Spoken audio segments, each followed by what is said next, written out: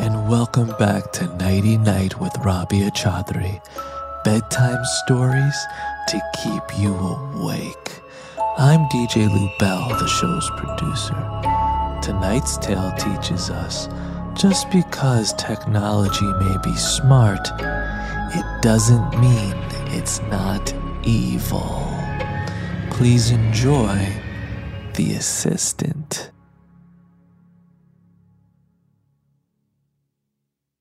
They call it the golden handcuffs.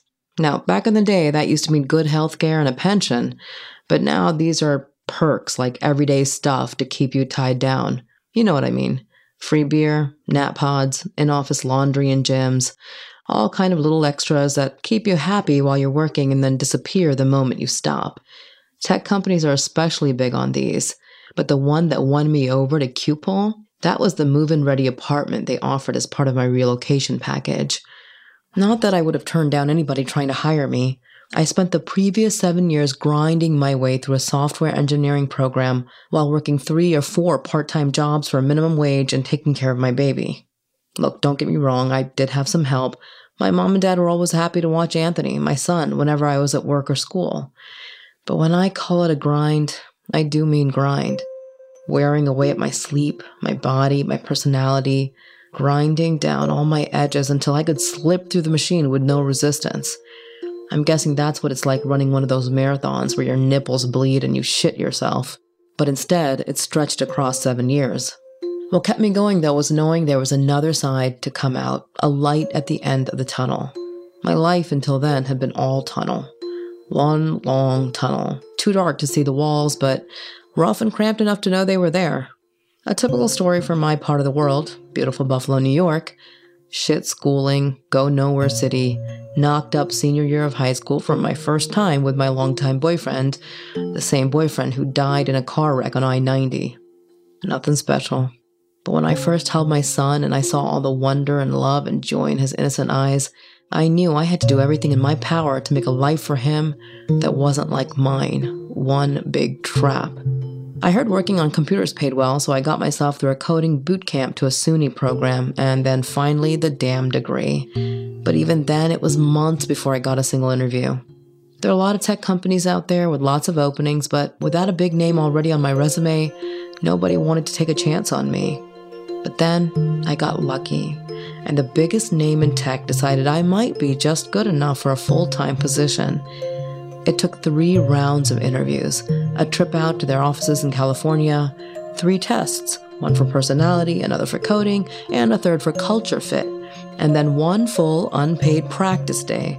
But after all that, and the marathon years before it with my bleeding nipples, I was finally presented with the holy grail of the tech world, an offer from Qpol. I was excited, obviously, and the offer was great.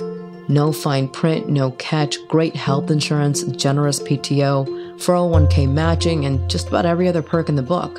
Plus, most importantly, my own move-in ready apartment. And not just any apartment, but a brand new, ultra high-end smart apartment, which was a beautiful 10-minute walk away from the Qpol campus. The building was meant to act as proof of concept and a beta test for the new Qpol Q Home, a fully voice-activated AI assistant apartment and model house series powered by the QBuddy digital assistant. Everything from the temperature of the couch cushions to the contents of the fridge was available at the tip of my fingers or the sound of my voice. It was set up with little cameras in every room, making me feel a lot more secure leaving Anthony alone sometimes. I could check in on him and talk to him wherever I was. Now, I know that sounds like a really stupid move, leaving your kid alone, and I feel the same way. I've been tearing myself apart thinking about what I did, and I've been in therapy for a while now, but I'm trying to convince myself that what I did was normal, and that nobody should go through what we did. Nobody asks for something like this, and no one deserves it. No one should even suspect that it could happen. But you're never safe from random chance, I guess. Never know when the wrong place will meet the wrong time. It was a couple of weeks after we moved in that things started getting weird around the apartment. Nothing like what happened later, but small stuff like lights flickering, temperature changes, things like that. Issues that weren't important enough that I just didn't even bring them up to anyone. Calling into work to request apartment maintenance was a little awkward for me, and since I had just started, I didn't want to seem ungrateful. I figured these were just some tech glitches from it all being so new, and I learned to live with my shower getting cold too quick and the microwave beeping every couple of hours. Plus, I was too busy at the time to really think about anything. I had to get Anthony enrolled in public school, deal with his new schedule there, and put in all the unspoken overtime that was, well, apparently required in the office. Luckily, the campus had childcare on site that stayed open until 9 p.m. on weekends. I ended up running from place to place a lot of the time, always a few minutes late to wherever I was going. An average day looked like this. Wake up at 5 a.m., shower, make breakfast and Anthony's lunch, wake him up at 6:30, have him eat and get dressed before the bus arrived at 7, walk or run to work by 7:30, grab a banana and some coffee on my way to the desk, and get on the computer around 7:40. Then, meeting, focus time, meeting, focus, meeting, half-hour lunch at my desk taken from the cafeteria, focus, meeting, focus time, emergency meeting, focus, and then mandatory bullshitting with coworkers for about half an hour. After which I finally had to run and get Anthony from childcare before it closed, and then back home to get him dinner and in bed by 10 o'clock. And of course, at the end of the day, catch my breath and try to fall asleep, usually on the couch, by 11. After a few months, I had to cut childcare out of the schedule. One day I went to pick up Anthony and he was like a different kid altogether, silent and angry. It took a lot of hugs and ice cream bribes to get it out of him, but he told me that the other kids there didn't like him. He didn't know why, but they'd play mean jokes on him, lock him in the closet or pile on him when the adults weren't around. It broke my heart. I couldn't imagine anyone being nasty to my sweet little boy. I told him that he didn't have to go anymore. He could just take the bus home after school. I'd run from the office back home to meet him and let him inside and get him settled, and then I'd just watch him on my phone while I worked. He was almost 9, and like I said, I could talk to him and see him the whole time. Mostly he would just sit and draw or build his little Lego guys, and I could lock the door remotely so he couldn't go anywhere and nobody could get in. I still felt like a bit of an idiot though, and sometimes not like a great mom, running around panicking about everything other than what I should have been. I know. Poor me in my fancy futuristic apartment making 6 figures, having to work long hours. I get it. I worked worse hours, but across several different jobs, and this was nothing compared to that. I just need to emphasize how little energy I had to worry about all this weird, glitchy nonsense going on with the apartment. For all the weirdness, it still seemed like the safest place for my baby to be. What finally got me to really worry was when it started messing with Anthony. If you're enjoying Nighty Night, bedtime stories to keep you awake, we would really appreciate it if you would follow us and leave us a rating and review. It really helps us out. Thank you. You can listen to Nighty Night, bedtime stories to keep you awake, ad-free on Amazon Music. On a winter night in a small community near Denver, Colorado, Jim Matthews arrived home late. He expected to find his 12-year-old daughter who'd been dropped off after a Christmas concert. But when he called out, "Hi, Janelle," the house was eerily quiet. His daughter's shoes were on the floor, but she was gone, and it would be 35 years before she would be found, dead. After the discovery of Janelle Matthews' body in 2019, the police turned their attention to a man who had told law enforcement years ago that he knew something, but they dismissed him. The man did seem obsessed with the case, but is that all he was, a true crime fanatic? Or a killer? Now a jury will decide if Janelle's murderer was hiding in plain sight the entire time. Wondery and Campsite Media's podcast Suspect is back for a second season with a story that attempts to separate one man's true crime obsession from a motive for murder. Hey Prime members, listen to the Amazon Music exclusive podcast Suspect, Vanished in the Snow in the Amazon Music app. Download the app today.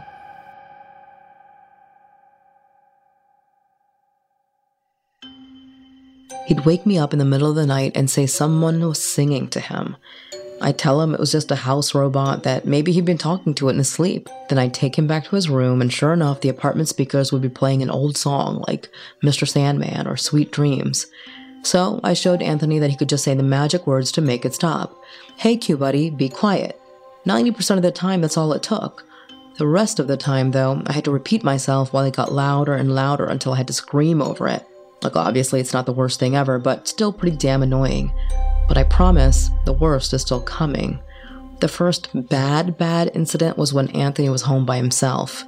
I know. I want to beat the shit out of me too, leaving a 9-year-old at home alone, but like I said, I could see him and talk to him the whole time. But you know how it is with kids? You look away for 1 second and some shit goes down. Potentially deadly, life-ruining shit like running in front of a truck or leaning out a window too far. That's what happened. I looked away. I thought I had everything on lockdown with Anthony, so I felt comfortable enough to, for the sake of my job, just flip the phone down on its screen whenever a higher-up or otherwise senior employee dropped into the office. There wasn't any kind of official no-phone policy at Qpel, but it's hard to make a good impression and really, really easy to make a bad one. So I would just turn my phone upside down where all you could see was the big Q on the back and chat with whoever happened to drop by and then flip it back over to see Anthony sitting in his room doing fine. Until the time I flipped it over and saw Anthony on the screen screaming in the living room with smoke pouring in from his bedroom. On the other screen, I could see his little bed on fire, his teddies all shriveling up and turning black.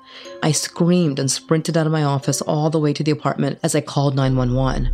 After I screamed fire about 100 times at whoever picked up the phone, I switched back to look at the cameras. The fire was out.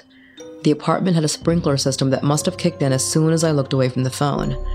But Anthony was still screaming in the living room, and now he was soaked head to toe in anti-fire foam. The firefighters were just rolling up to the building when I made it back to the apartment. I yelled out my floor and apartment number to the first guy to jump out. They told me not to go in, but I just kept running and the firefighters followed me. A big man in a gas mask told me not to take the elevator, so I ran up as many of the 6 flights of stairs between me and Anthony as I could before I had to drag myself up the rest of them. I finally made it all the way up to the door and fell as soon as I could throw my arms around Anthony. The firefighters flooded in after me, around 10 of them, circling and shining their flashlights at all the corners. They did a few sweeps while I caught my breath and peeled myself off of Anthony so I could actually look at him. He wasn't crying anymore, but he still looked so scared. I couldn't take it. I must have started crying because then he started crying again and I pulled him back in tight. I kept saying to him, "What happened, baby? What happened? I was just watching." The head firefighter came back out of Anthony's room holding some scraps of burnt-up junk mail. He said Anthony must have piled it up on the bed and then lit one of the envelopes on the stove.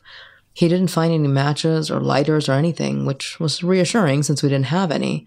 I get all my nicotine from vaping, and I keep that little square on my person at all times. When Anthony calmed down, the fireman told him that he should never, ever play with fire, that it was dangerous, it could hurt him and a lot of people. He told me everything seemed to be all right, that I could probably even keep the mattress, but I definitely need new sheets, though. When the firefighters left, I held Anthony's shoulders and looked him straight in the eye. I asked him what would make him do that, and he said, "Q-Buddy told me to." I hate myself for this, but honestly, my first instinct was to distrust him. Kids make up stuff to get out of trouble all the time. But I asked him again and again, and he just said that Q-Buddy said he should do it and that he would get superpowers if he did. It sounded insane, but it was too weird and specific to dismiss. And then I remembered all the little weird things in the apartment before, and it kind of snapped into some kind of sense. It was a new system after all, and computers do weird shit sometimes, especially when they're in beta. So I threw out all the burnt sheets and stuffed animals, opened up the windows, and got us a room in a nice hotel nearby to try to get a decent night's sleep. The next day, I put Anthony back in childcare, and I got into work at 7 a.m. I wasn't sure exactly who was responsible for the Q Home project, but I had enough access to the organizational chart to figure it out. Pretty soon, I was banging on the door of Leon Garich, the wiry, silver-haired senior engineer for the Q Home. When he answered, I realized I'd met him before, sometime in my first week when we had gone through the blur of introductions. I couldn't remember any of his 3 fast facts, but I did remember his face, and he smiled at me like he remembered mine. "Hey, Yvonne, right? How's it going?" asked Leon. I immediately launched into the full rundown of everything that had happened the night before. He just looked at me like I was losing my mind and said, "I don't know, that doesn't sound like a likely bug. You know how kids are, though. Sometimes they get a little mixed up or imaginative. I've got 2 myself. They're both out of the house now, but I still remember what it was like when they were that age. I feel for you." I just mumbled some form of, "Could you please take a look anyway?" And Leon promised me that he'd run a diagnostic to be safe. I told him I'd stop by before I left to see if the apartment was safe to move back into. The rest of the day I spent staring at the clock, clicking on random corners of the computer screen, shuffling windows around and going back and forth between the kitchen and the bathroom. When I tried to eat a banana near the end of the day, it hurt to chew, and I realized I'd been clenching my jaw shut the entire day. When Leon knocked on my office door at the end of the day, I about jumped out of my chair. He must have heard me yelp because he opened the door without me asking. "Hey, Vaughn, good news and bad news, depending on how you look at it anyway. I found the bug that was messing with the lights, but I didn't find anything in the log about fire, other than the sprinkler system activating, of course." I asked if he was sure about 100 times, but he told me there was a record of everything the system does and not a word on there about fire or stove or burner or anything related. He even brought along a printed copy for me to look over. I had the whole team comb it over just to be safe. Maybe he picked it up in school or something. Or maybe he's just a little firebug, Leon said, joking. "It happens. I used to do the old magnifying glass over the anthill thing myself when I was his age. Who knows where kids get that stuff?" But here's the other good news. That gave me the idea that we really needed a parental lock for QBuddy. We already had the voice ID algorithm in there, so we spent the afternoon retooling it to require a password in your voice every time you want to do something you wouldn't want your kid doing. Now, if you want to turn on the stove, unlock the door from inside, run the bath, or, enjoy some adult activity, you just say shibboleth and go on ahead.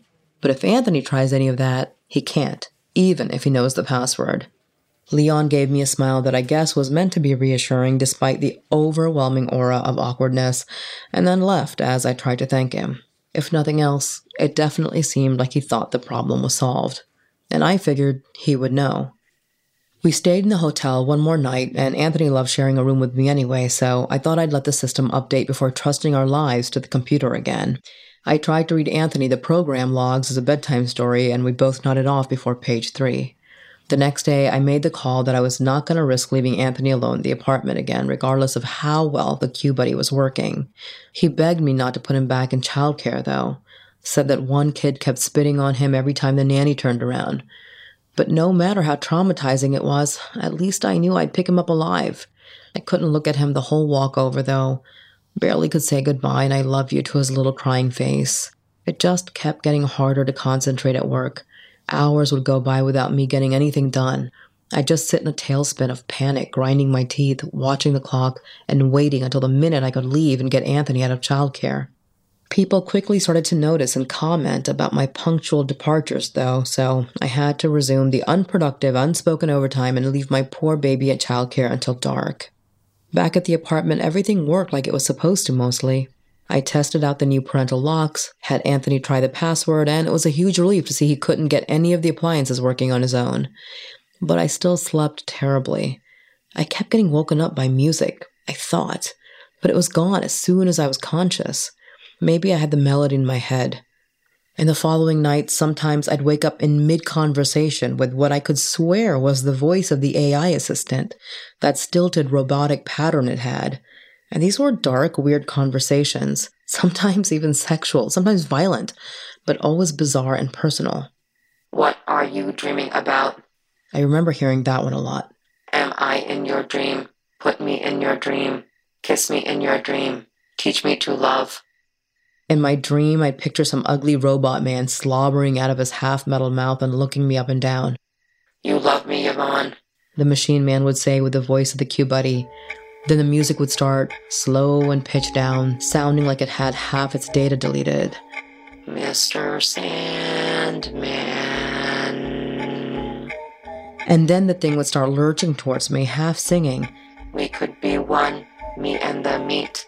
And it had these muscly human arms that winded down into a mess of sharp, wiry metal fingers that just sprouted out through its skin. The little wires kept writhing and wriggling against each other like some horrible swarm of metal bugs, making an awful scraping noise. Before I could even scream, the mess of wires would be on top of me, slithering around my face and neck, pulling tight, squeezing the air out of me. And I'd wake up gasping, just thrashing in my bed before reality set back in. And I found myself alone in the dark quiet of my bedroom. I grabbed my phone to check the cameras of the apartment. and find little Anthony sleeping soundly. Depending on how fast my heart was beating, I'd sneak over into his room and cuddle up with him, more for my own sanity than his safety. But thankfully, he slept through the night as peacefully as he did back at the hotel or at my parents' house. So I figured it was just all my own stress and trying to get up and go to work every morning and not collapse under the weight of it all. But the little things kept happening again and then snowballed into bigger and bigger things in a way I couldn't ignore. The lights would turn off every time I got in the shower. The stupid voice would argue with me when I would ask it to do something simple. There was a period that every night it would wake us up at 3 a.m. yelling, "Door open, intruder alert." And every time I had to wake up panicking and check the cameras or remote lock all the doors. Poor Anthony would be screaming and crying for me from his room, and I'd do a full sweep of the apartment with a kitchen knife before I could even feel safe opening his door. The cops showed up the first few times but got pissed off at repeat visits. They told us to call them 3 times back to back if something real happened. I kept bringing up all these problems to Leon at work, and then he'd patch them and have things updated within the week. He even started visiting the apartment to test the CubeBuddy bugs personally, but like that racist old cartoon frog, it would only act up when Anthony and I were alone. And since I didn't know anyone in the area, we were alone basically all the time.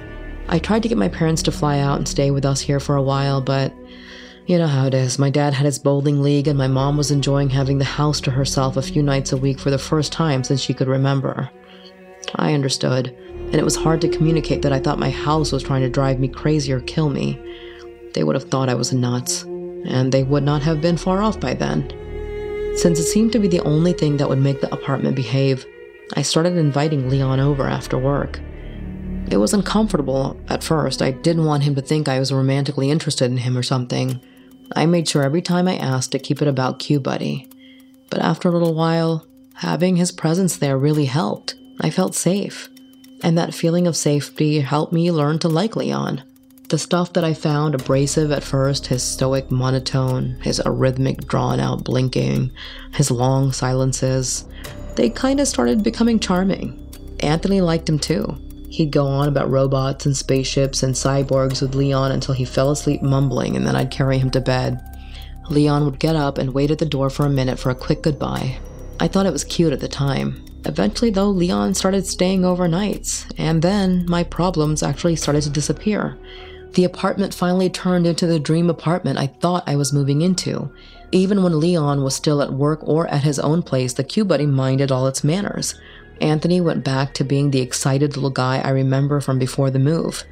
Leon bought him some little robot kits, and he would tear through them, making another little beeping metal buddy that bounced around the house every week or two. He really had a talent for circuit boards and engineering. After a whole lot of begging and demonstrations, I even let him use the soldering iron by himself. Having more attention at home helped him deal with the other kids' nonsense at childcare, and he actually started making friends, especially after he started bringing in his robots with him. There was about a month there where everything was perfect. I could finally concentrate again. The feeling of being weighed down by every part of my life lifted, and I could enjoy my day-to-day. Work was still busy and demanding. I mean, don't get that wrong. I never worked less than a 60-hour week, but at least I could pay attention to it and keep from getting yelled at or fired. I was happy with my life. For the first time, maybe ever. Leon, despite being a terrible conversationalist, was a great listener.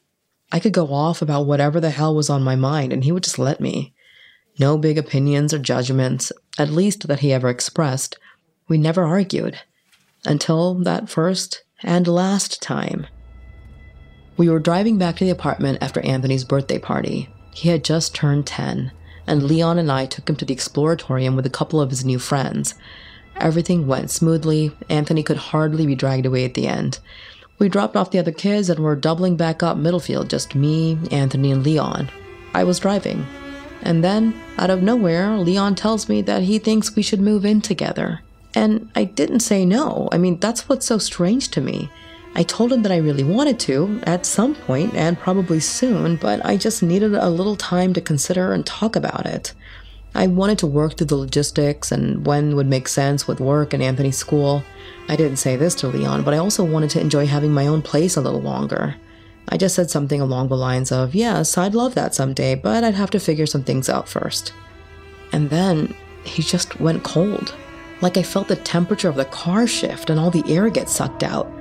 He went totally silent, which wasn't that unusual, but when I kept trying to restart the conversation, ask him a question or whatever, he just straight up ignored me. We get back to my apartment, and without saying goodbye or anything, he just walked off into the garage, got in his car, and left. And that was the last time we spoke. I tried to track Leon down at work the next day, but his team members said that he was out sick.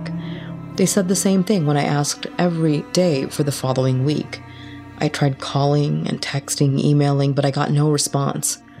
I knew his feelings were hurt for some reason, but without any way to talk about it, I definitely was not going to apologize. So I just let him stew in whatever it was he was stewing in. Back at home, though, things quickly went back to shit. Anthony kept asking where Leon was, so I lied and told him he had a sudden work trip and didn't have time to say goodbye. Anthony sulked and pouted in his room for the few remaining weeks that we stayed in the apartment. And then things started malfunctioning again. The tap would turn on and the tub would overflow. The music would start up randomly. I tried ignoring it again until I just couldn't anymore. It happened when I was laying in bed, getting some quiet on the one day I was able to take off that week. Coincidentally, or not, I was reading the QBuddy logs that Leon had given me months earlier. They were still incredibly boring, but everything in my life at that moment was either boring or stressful, so boredom was the easy choice. I was hoping maybe I'd spot something that Leon and his team missed, and if so, maybe they could fix it, and at least I'd be able to have my nice apartment back. There were hundreds of pages of the logs, all time-stamped in 15-second intervals, size 5 font. The printout started a day before the fire incident and then went on for a day after it. On the first page, I could see the bit of spaghetti code that caused the light flickering. I cut it a few more times afterwards. Then some misplaced punctuation that caused the water temperature to change at random intervals. What are you doing? The QBuddy asked me out of nowhere. I jumped at the voice and my body started shaking, but I said nothing. I just held my spot with my finger on the long table of code of inputs and outputs, and I kept making my way down the list. Those are my thoughts, the QBuddy said loudly. I flipped ahead, trying to find the time around the fire.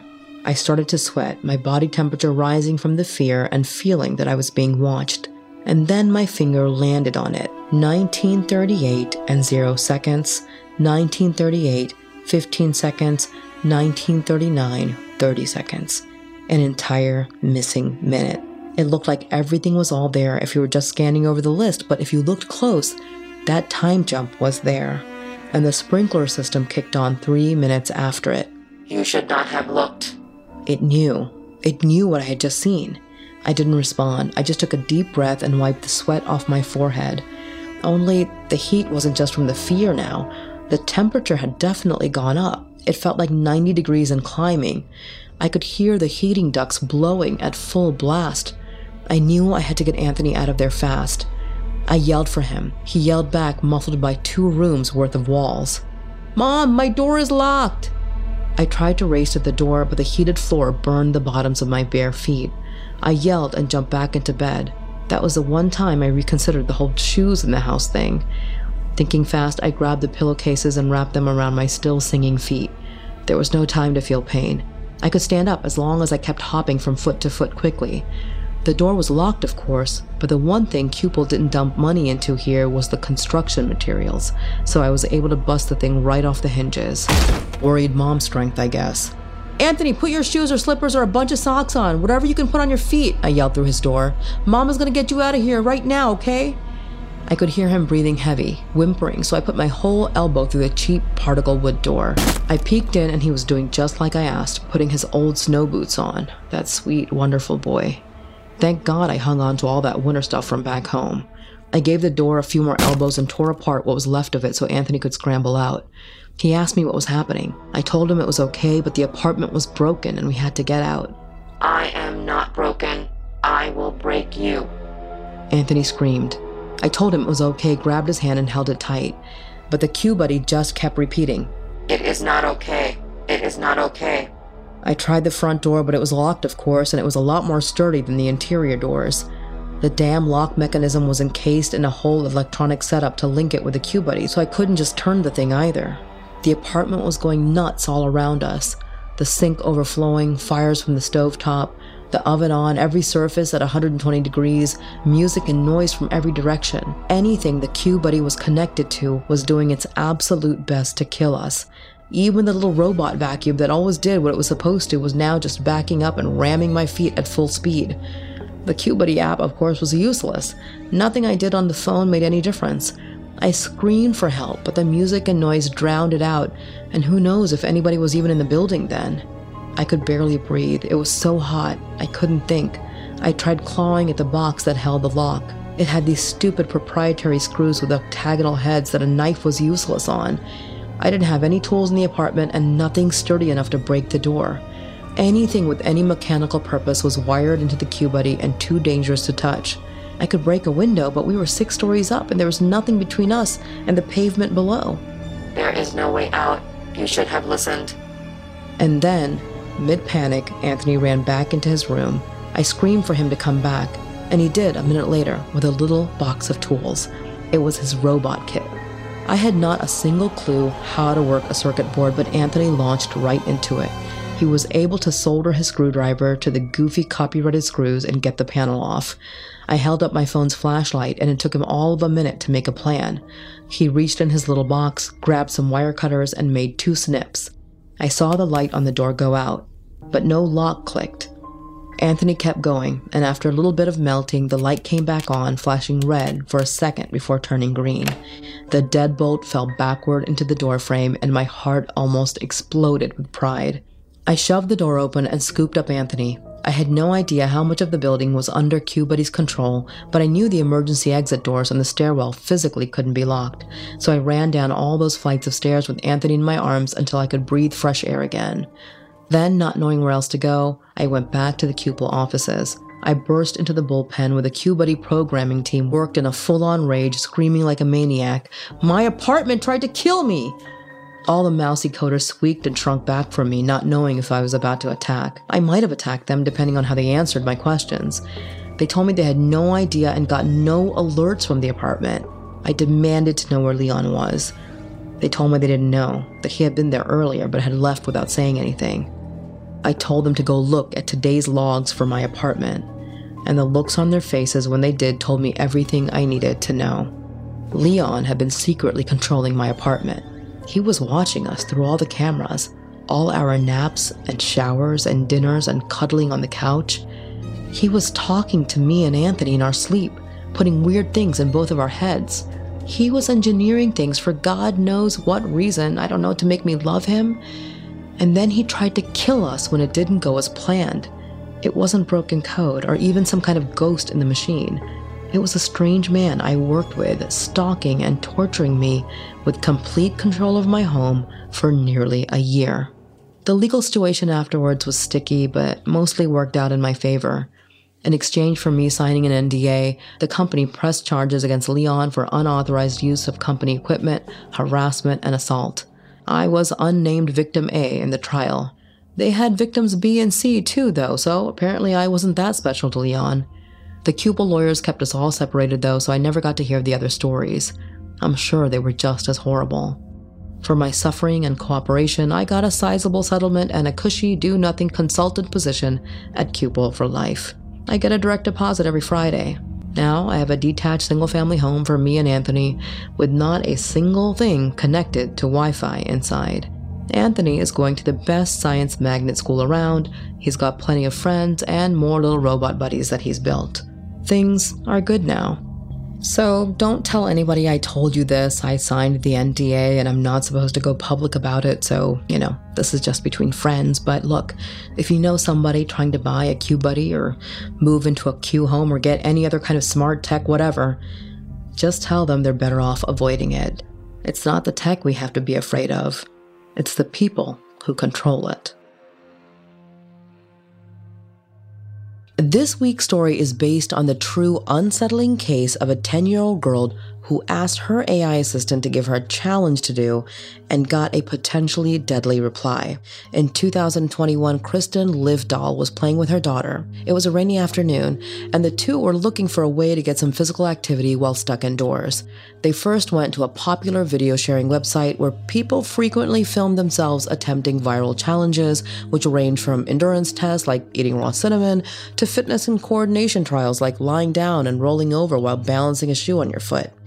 After exhausting the site's supply of suitable challenges, Kristen's daughter decided to ask their AI home assistant to provide them with another. And it responded by saying, "Here's something I found on the web. According to ourcommunitynow.com, the challenge is simple. Plug in a phone charger about halfway into a wall outlet, then touch a penny to the exposed prongs." Now, anyone who's ever had the misfortune of touching an exposed live current knows that it delivers such a painful electric shock. That alone could be enough to kill a child, but adding in the interaction of copper and a closed circuit could have killed the entire family. In fact, the year before, a school in Plymouth, Massachusetts caught fire after a teen attempted that same challenge in a classroom. By the time firefighters arrived, the penny had melted and fused to the prongs of the charger. Thankfully, Kristen was there at the time and quickly screamed no to the machine and her daughter. Kristen gave her daughter a stern lecture about internet safety and dangerous dares, but the incident still left her shaken, and she took to social media for support, posting the AI's activity log proving the shocking interaction. The company behind the AI quickly apologized and said that they took action to prevent dangerous suggestions like this in the future. But how many similar or worse problems are lurking in the black box minds of artificial intelligence, or in the minds of their creators? We will never know.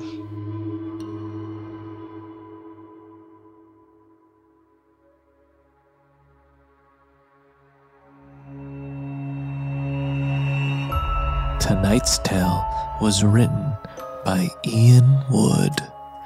Nighty Night is executive produced by Rabia Chaudhry and Colin Thompson. It's produced by DJ Lou Bell. It's edited by Anton Doty and Matt Sewell. It's mixed and mastered by Matt Sewell. Original music by Andrew Gerlicher. Nighty Night is a Cast original podcast.